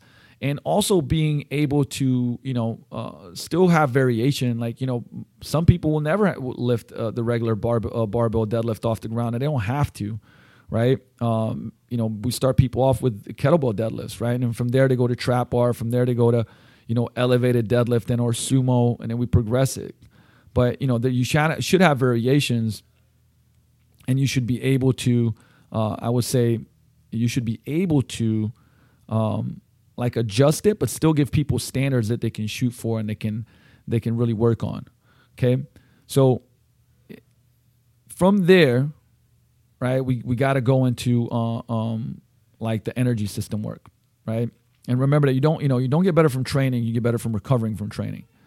And that you have I think Alan calls it this, right? I think I got a note down, but it's you have gold days and you have cold days, right? Your gold days are your crush days. Your cold days are like, you're like, man, I'm not feeling that great, right? And so you gotta educate your I would say your clients on that recovery side of stuff, both on energy system training as well as that R7, which is the recovery side, right? Because remember, you can use energy system training for recovery, and you can also use energy system training for, I would say, for pushing high intensity and fat loss and so on and so forth. But we use a lot of energy system training for recovery, meaning like those lower heart rate. I mean, what would be a level 1, level 2 heart rate zones, up to 150 beats per minute, which is super underutilized, by the way, guys. Like, that's one of the things I say is like, building your aerobic base is massively important, right? Massively important when it comes to training. But let's move on, because like I'm looking at the time and I'm like, I knew that this was going to be a longer podcast, but I still wanted to knock it out because to give you guys as much on the program design side. I'm sure we're gonna have a part 2 to this. But what I wanted to go is into programming variables, because I know that this is where people ask a lot of the questions, right? Like, so remember, these are the programming variables. We have repetitions, right, which is your volume, your sets, which is also falls under your volume, and then your loading, so how much weight you put on of the bar or is on the bar. That's your volume 2. Then number 4 is tempo. And so tempo is just like the tempo you lift at, your isometrics, your pauses, your eccentrics. 5 is your rest periods. And then 6 is your exercise selection, which is the most individualized. So how many reps and sets? This is the single most important variable I think that there is. And reps mostly dictate the load, right? The overload principle. And the thing is, they follow kind of like a neurometabolic continuum. I don't know if you've ever heard that, right? But like the 1 rep, your 1 rep max, your 2 reps, your 3 reps, that's neural, right? That's on the neural side, meaning you don't have a ton of time and attention, but man, it's really hard on the nervous system. And the more you go past that 20 rep, that 20 rep range and 50% of your intensity, then it becomes more metabolic. And so reps kind of influence all the other loading parameters, right? Like, so training effect equals rep range choice, meaning, if you're going to train mostly in those lower rep ranges, you're going to be training your strength or maybe power, right? Like if you're doing it fast. So beginners should generally emphasize sets of high repetitions most of the time, right? But how many sets? So I'm going to give you guys some general guidelines, right? For max strength, you're looking at 3 to 6 sets of about 1 to 5 reps in the 85% to 100% range. Okay, so 3 to 6 sets, 1 to 5 reps, 85 to 100% of your 1 rep max. And your rest ranges are somewhere between 3 to 5 minutes there. For general strength, you're doing 2 to 4 sets of 6 to 10 reps. And that's around 75 to 85% of your 1 rep max, and your rest is about 2 to 5 minutes. For muscle building, so your hypertrophy, you're doing 2 to 4 sets of 6 to 15 reps in the 65 to 80% range. You're doing a little over a minute rest, like 90 seconds here. For maximum power, it's 3 to 6 sets of 1 to 5 reps, although this could be higher. This could be 6 to 10, but that's a whole nother conversation, okay? You're going to usually use a range of 45 to 60% of your 1 rep max.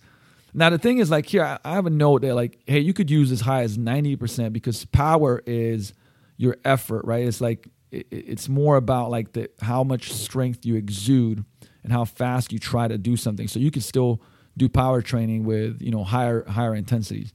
But that's a story for another day, right? So, and in max power training, you want to have 3 to 5 minute rest periods. Like I said, you want to have almost full recovery there. And then endurance metabolic quality, if you're training that, you're going to do about 1 to 3 sets with 15 or more reps, 65% or less of your 1 rep max, and your rest is going to be about a minute, right? So those are some good general guidelines for you to stick to as far as like, hey, what are you trying to develop, right? And it doesn't mean that, like I said, throughout the training session, you might have some different rep ranges. So what is volume, right? And it depends on how we define it, but most of the time you're looking at volume as sets times reps times load. So it's tonnage or total volume. And it needs to meet an intensity threshold, right? Also, there's sets times reps gives you a number of lifts also. So, the thing is, like, what's the set volume? And once again, like this, if it's a beginner, you can get a lot of results with not a lot of volume. You can start them off with a lower volume, but we kind of recommend 10 to 20 hard sets per body part per week, right? And why is the range so big? Well, once again, because it depends who you're training. But that's why with somebody that's a beginner, like 10 sets is plenty per body part per week. And what does hard mean? Well, hard means like, it doesn't necessarily mean, the highest intensity. It just means rate of perceived exertion. But like we'll get there in a second, right? And we prescribe like different tempo prescriptions, which are either slow, that's just a controlled eccentric, right? Has a definite pause and a controlled concentric. Usually we'll use that with like rehab isolation work. It should be about 5 seconds per rep.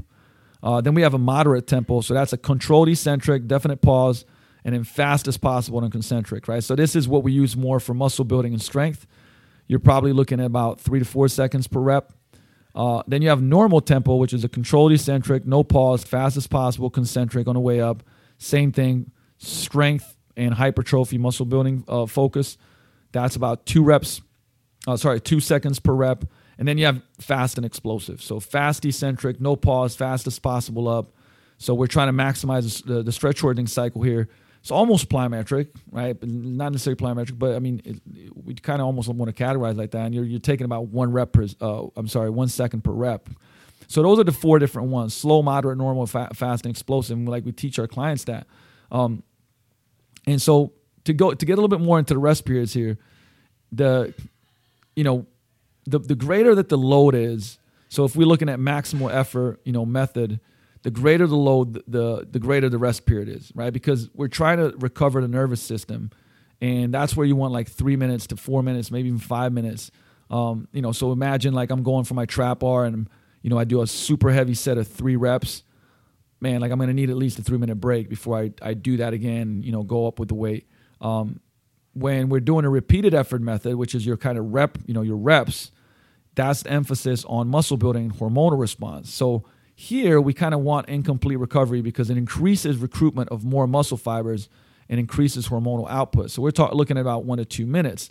And even, like I said, if we're doing supersets, I'll do one exercise, 30-second break, another exercise, and then a 90-second break before I repeat the superset, right? So different breaks there. Dynamic effort method. So this is the recruitment of muscle fibers. So this is the speed, like for instance, this would be band-resisted deadlifts or band-resisted squats, for instance, or just maximal speed effort on that. We get, we have a 30 seconds to 1 minute kind of, I would say, break in between those. And this leads us to, exercise selection. Well, the whole progression and regression thing. And here's the thing, like this might be the least important variable, even though most people argue about this shit more than anything else. Like what exercise, like this is the best, right? Think about it. What's the best exercise for, fill in the blank? Like people ask that, but it's like it's not even as important, right? I mean, yeah, do the right exercise, but like I said, look at all the stuff that we went over. And here's why it's not the least important variable, okay? Because we got to give the right exercise to the person, meaning like, hey, if a person doesn't have great thoracic mobility and shoulder mobility and great hip mobility, giving them a back squat is going to be a problem, okay? But, giving them a squat variation that's going to fit them. So from that perspective, it is important. Like it's very, very important, right? But from the perspective of when people talk about like, which exercise should I do to give me the best results under load, like I think it's too much arguing about that, right? So, what are our best choices? Like there's a number of things, right? First of all, the assessment is going to dictate like what's smart for a person. Hey, is it better to do a trap bar deadlift than pull off the floor because they don't have that hip mobility, right? Also, client preferences, like it's very, very, self-determination theory. We know that it's very important that we give clients stuff that they enjoy, like because they're going to keep coming back. So that's very, very important. So we give people like choices as well. Like, hey, but would you rather do dumbbell presses or kettlebell presses, right? There's autonomy there. They get a choice in it when they're choosing programs. Or for instance, if they're like, hey, I really like this, so we'll put it in there, right? But, so some of the questions might be, where the heck do you start somebody?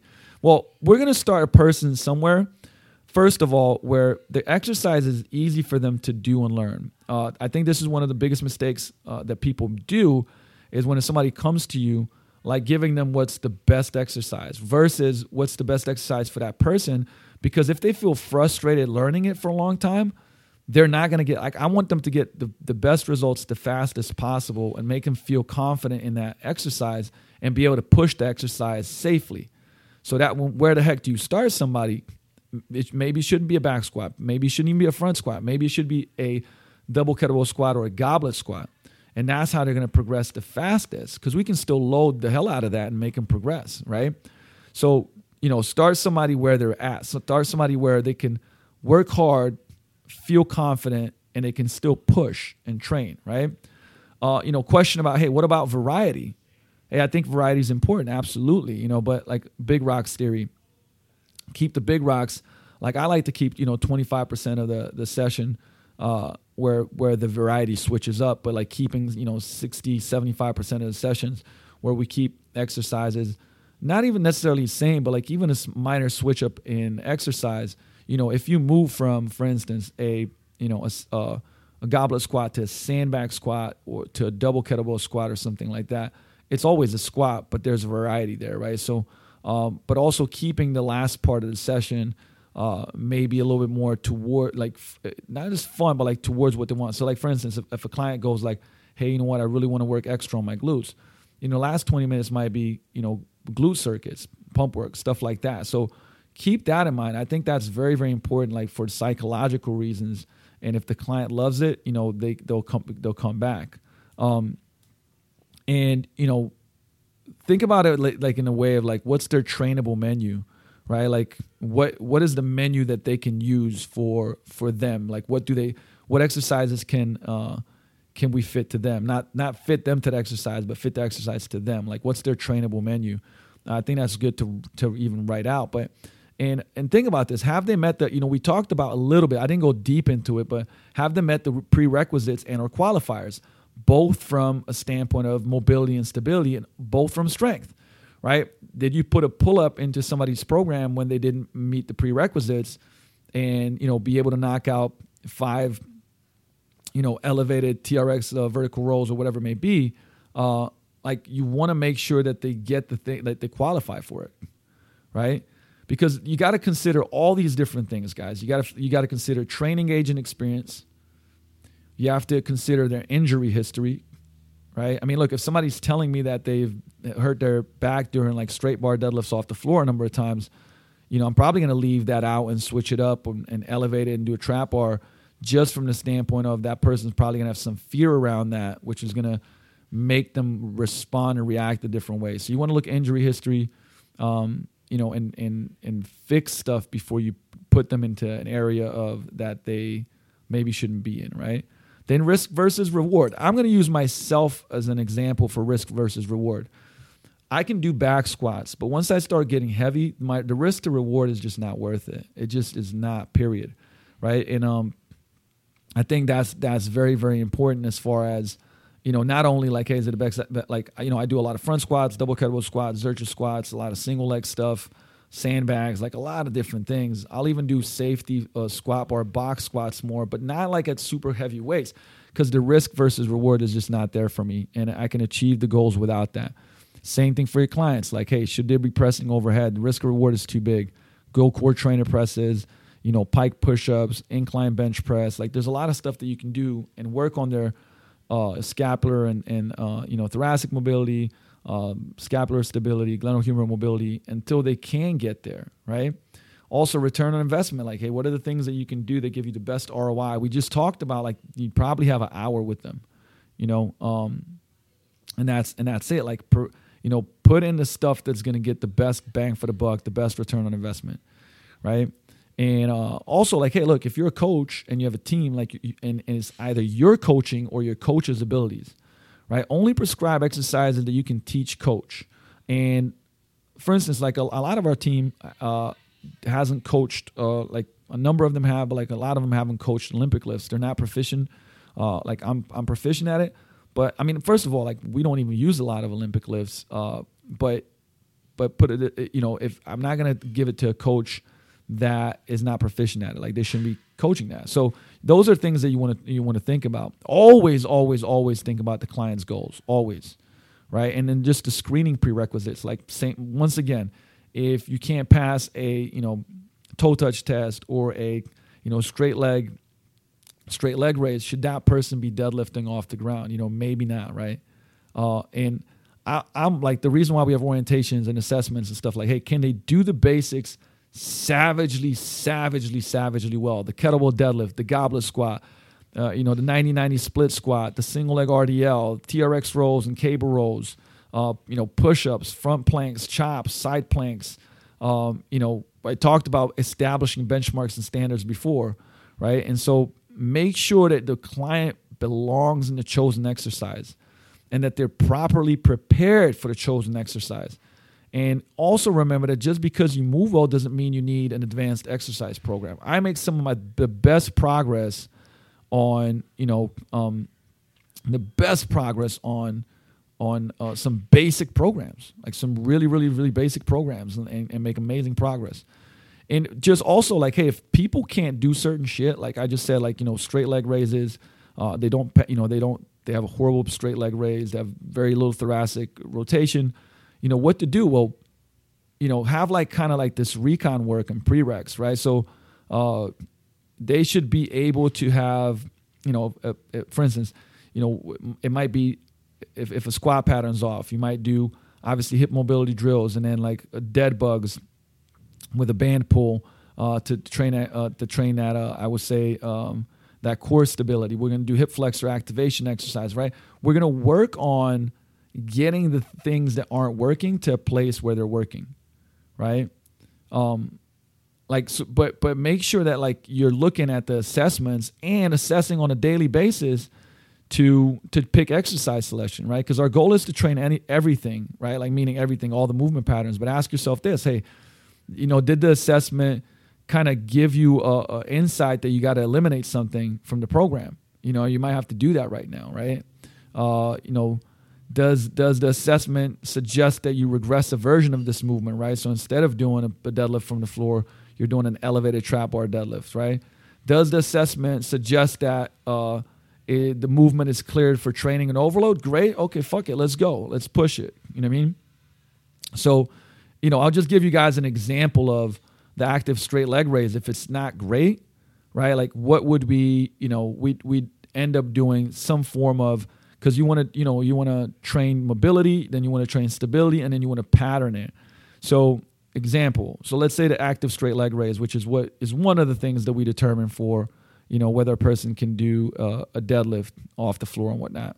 We do soft tissue work on the quads, the hamstrings, the adductors probably, and the glutes, hip external rotators, TFL.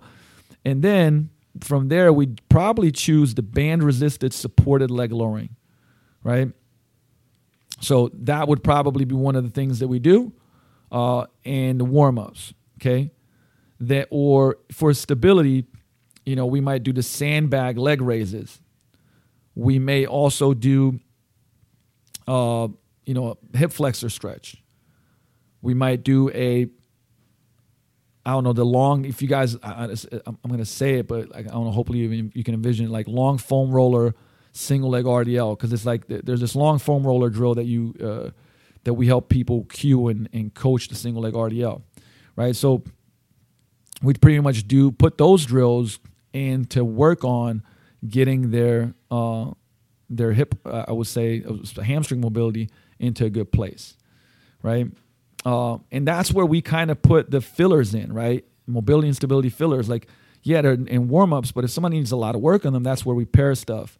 And we create, we're pairing it with exercises. We're creating additional exposures and being time efficient and productive, right? So once again, like we might put in, I don't know, we're doing let's say we're squatting and we have a single arm cable row, right? And then for our stability, for our filler, we might put in a side-lying rib pull or a kneeling thoracic rotation with breathe out or something like that, right? So that's how we end up putting that in there. So hopefully, like now we're, some of this stuff is becoming clear, and you're kind of seeing the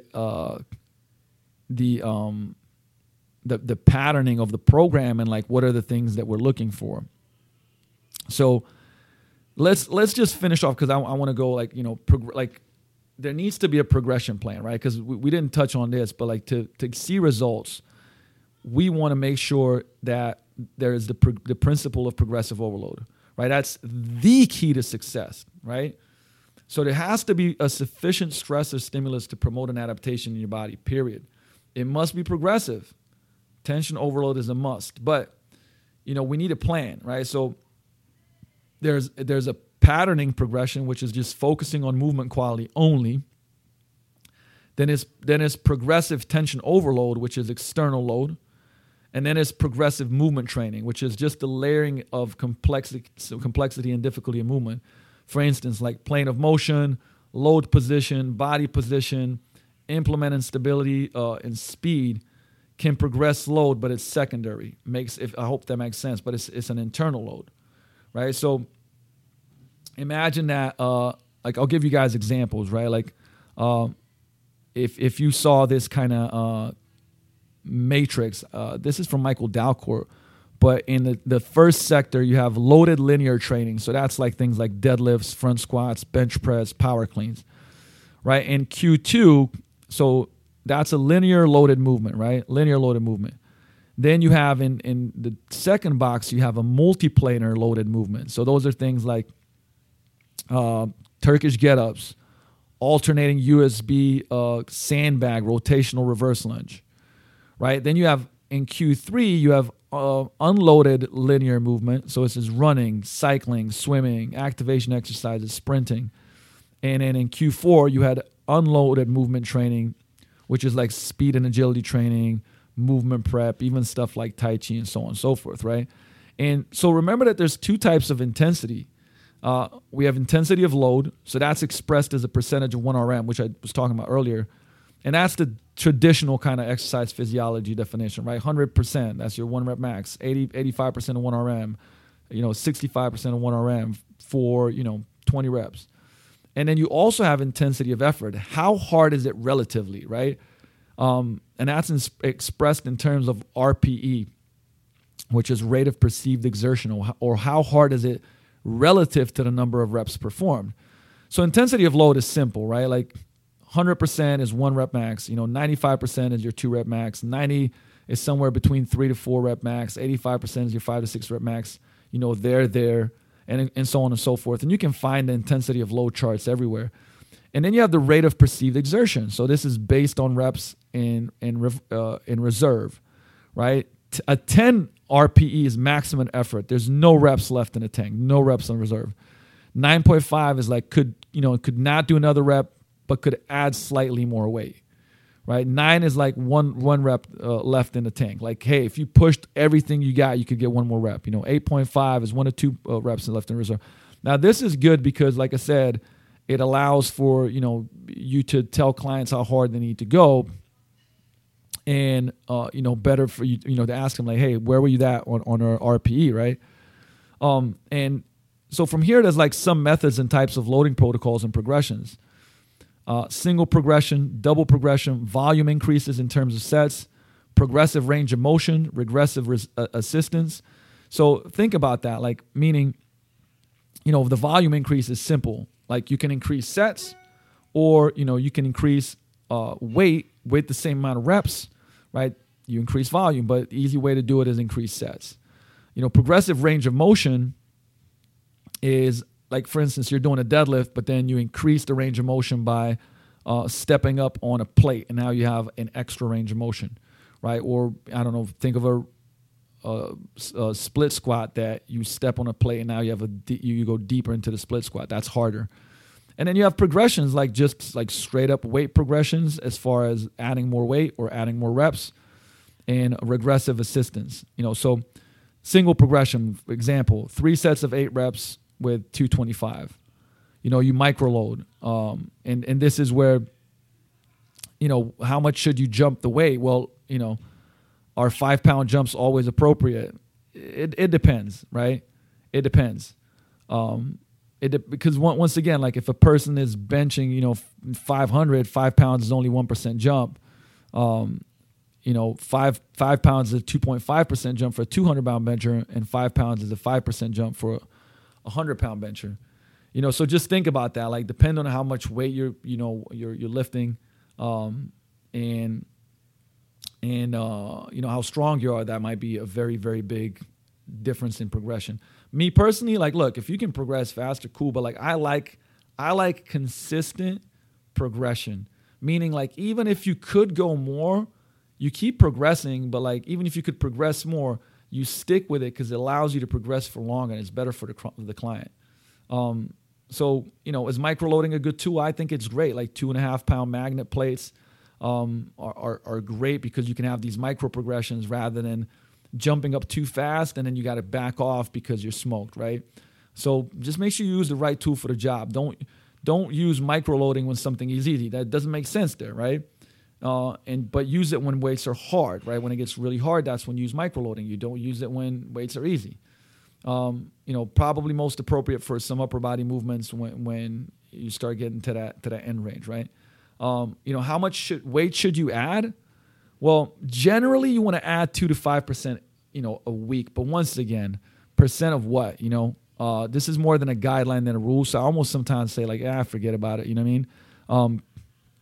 Because once again, like, just keep in mind, right? Just keep in mind that you want to progress consistently. So even if you could jump ahead, I like to just progress at a specific rate, right? With double progressions, for example, 3 sets of 8 to 12 reps. Use a weight that allows at least 8 reps, right? And then start with a buffer, and then attempt to add reps. So when possible, to each set at each new workout. So once you achieve 12 reps in each set, increase the load 3 to 5% and repeat. So for example, week 1, you start with 8 reps. Week 2, you go to 9. Week 3, you go to 10. Week 4, you go to 11 or 12, right? And then once you hit the 12 reps, now you increase the load 3 to 5%, and then you go back down to 8, right? There's a lot of ways to use this method, but it works well with things like dumbbells and, chin-ups and things like that. Keep in mind that adding a rep means you're getting stronger relatively, right? Relatively stronger, okay? It's important. So a couple examples, right? Let's say week 1, you're using 205 pounds. You do it for 9 reps. For set 1, you do 205 pounds for 9 reps on set 2, and then you do 205 pounds for 10 reps on set 3. Well, in week 2, you start at 10 reps, right? So you go 205 for 10 reps. Set 2 is 205 for 10 reps, and then set 3 is 205 for 12 reps. So then week 3, you go 205 for 10 reps, 205 for 12 reps, 205 for 12 reps. I hope this is making sense, right? Like in that whole big set, you're always adding more reps, so you're progressing, okay? That should be pretty, like that's a way of progressing that like people don't talk about, but it is, right? And last but not least, let's quickly mention, so volume increases. We use from week 1 to week 2 regularly. So progressive range of motion, regressive assistance. So here's just a couple of things that like we use commonly in cycling. So remember I talked about intro week, base week, overload week, and then shock week. Okay, so give you an example here. In intro week, we're always keeping about 3, maybe 4 reps in the tank. So your RPE is going to be 6 to 7, right?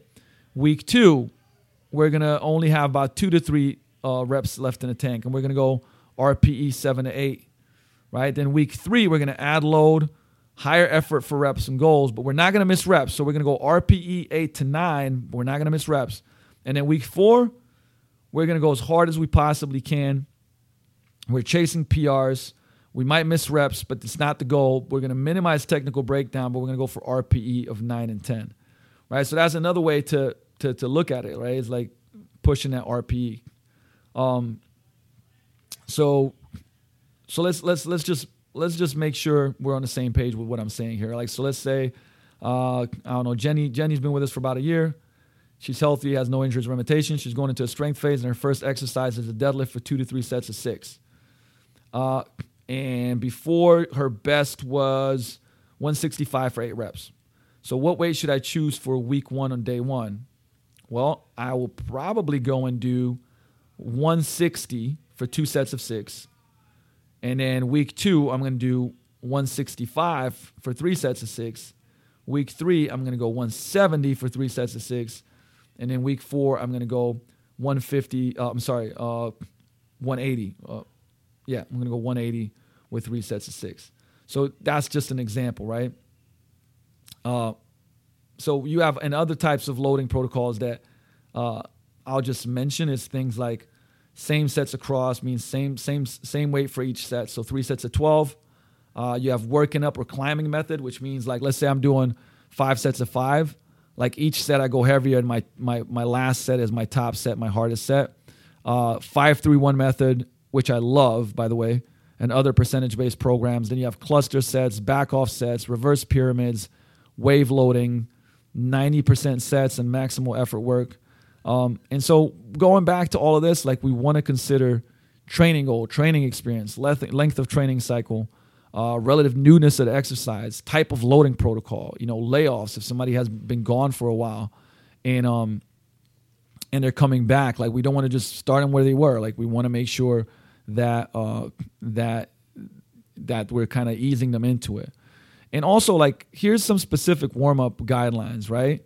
So if you're doing sets of 8 to 12, I usually like to do 1 to 2 ramp-up sets if needed, with about 2/3 of the work set weight. So if I'm using 200-pound dumbbells for bench and I'm doing 8 to 12 reps, I'm going to do 2 warm-up sets, and like one's going to be about 65 pounds, the next one's going to be 85 pounds, and then the next one I'm going to go 100 pounds, right?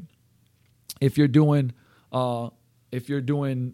sets of less than 8 reps, then we're going to do 2 to 3 warm-up sets. So, for instance, 5 reps with about 50% of working weight, 3 reps with about 75% of working set weight, and then 1 or 2 reps with about 90% of working set weight, and then I'm going to go into my main lifts. All right. So here's, I think that was quite a lot, man, that I covered today. Kind of looking at Theo to see the time. Where are we at with the timer now? 2 hours. Damn, 2 hours. See, and I could keep going. So, but what we're gonna do is we're gonna end it here, and we'll probably do a second episode on this, where I'm gonna still break down some structure. I'm gonna break down some systems. And probably kind of do a bunch of like maybe even either Q&A on this or just dig deeper. Because like I said, this is stuff that I love, and I also can get like really deep into. But like hopefully, like I said, I shared a bunch of systems and thoughts and things that that are applicable and you can use. Like I said, I always love feedback. You can see that the Vigor Life episodes have been very varied. But quite a few people have asked me about program design stuff. So this is some of the program design, and I'm definitely gonna dig a little bit deeper on these things. But please give me the feedback on the episode. I really appreciate it. Appreciate you guys tuning in. I know this was a longer episode. Hopefully it delivered on the value.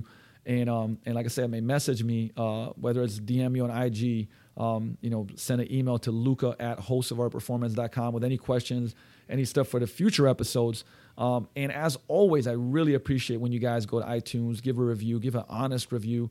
I love it when you guys give the 5 stars. Like I said, the more shares, the more listens that we get, the easier it is for me to continue going with this, because it does take a lot of time. And like I said, this is not meant to be a where we're pushing to get a ton of sponsor for the podcast. This really is just an extension of us and our coaching and everything that we're doing.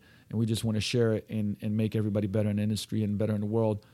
So I love and appreciate you guys for tuning in, for being with me for 2 hours and listening to the geekiness. With that, I will talk to you. I will see you next time. Coach Luca's out. Peace.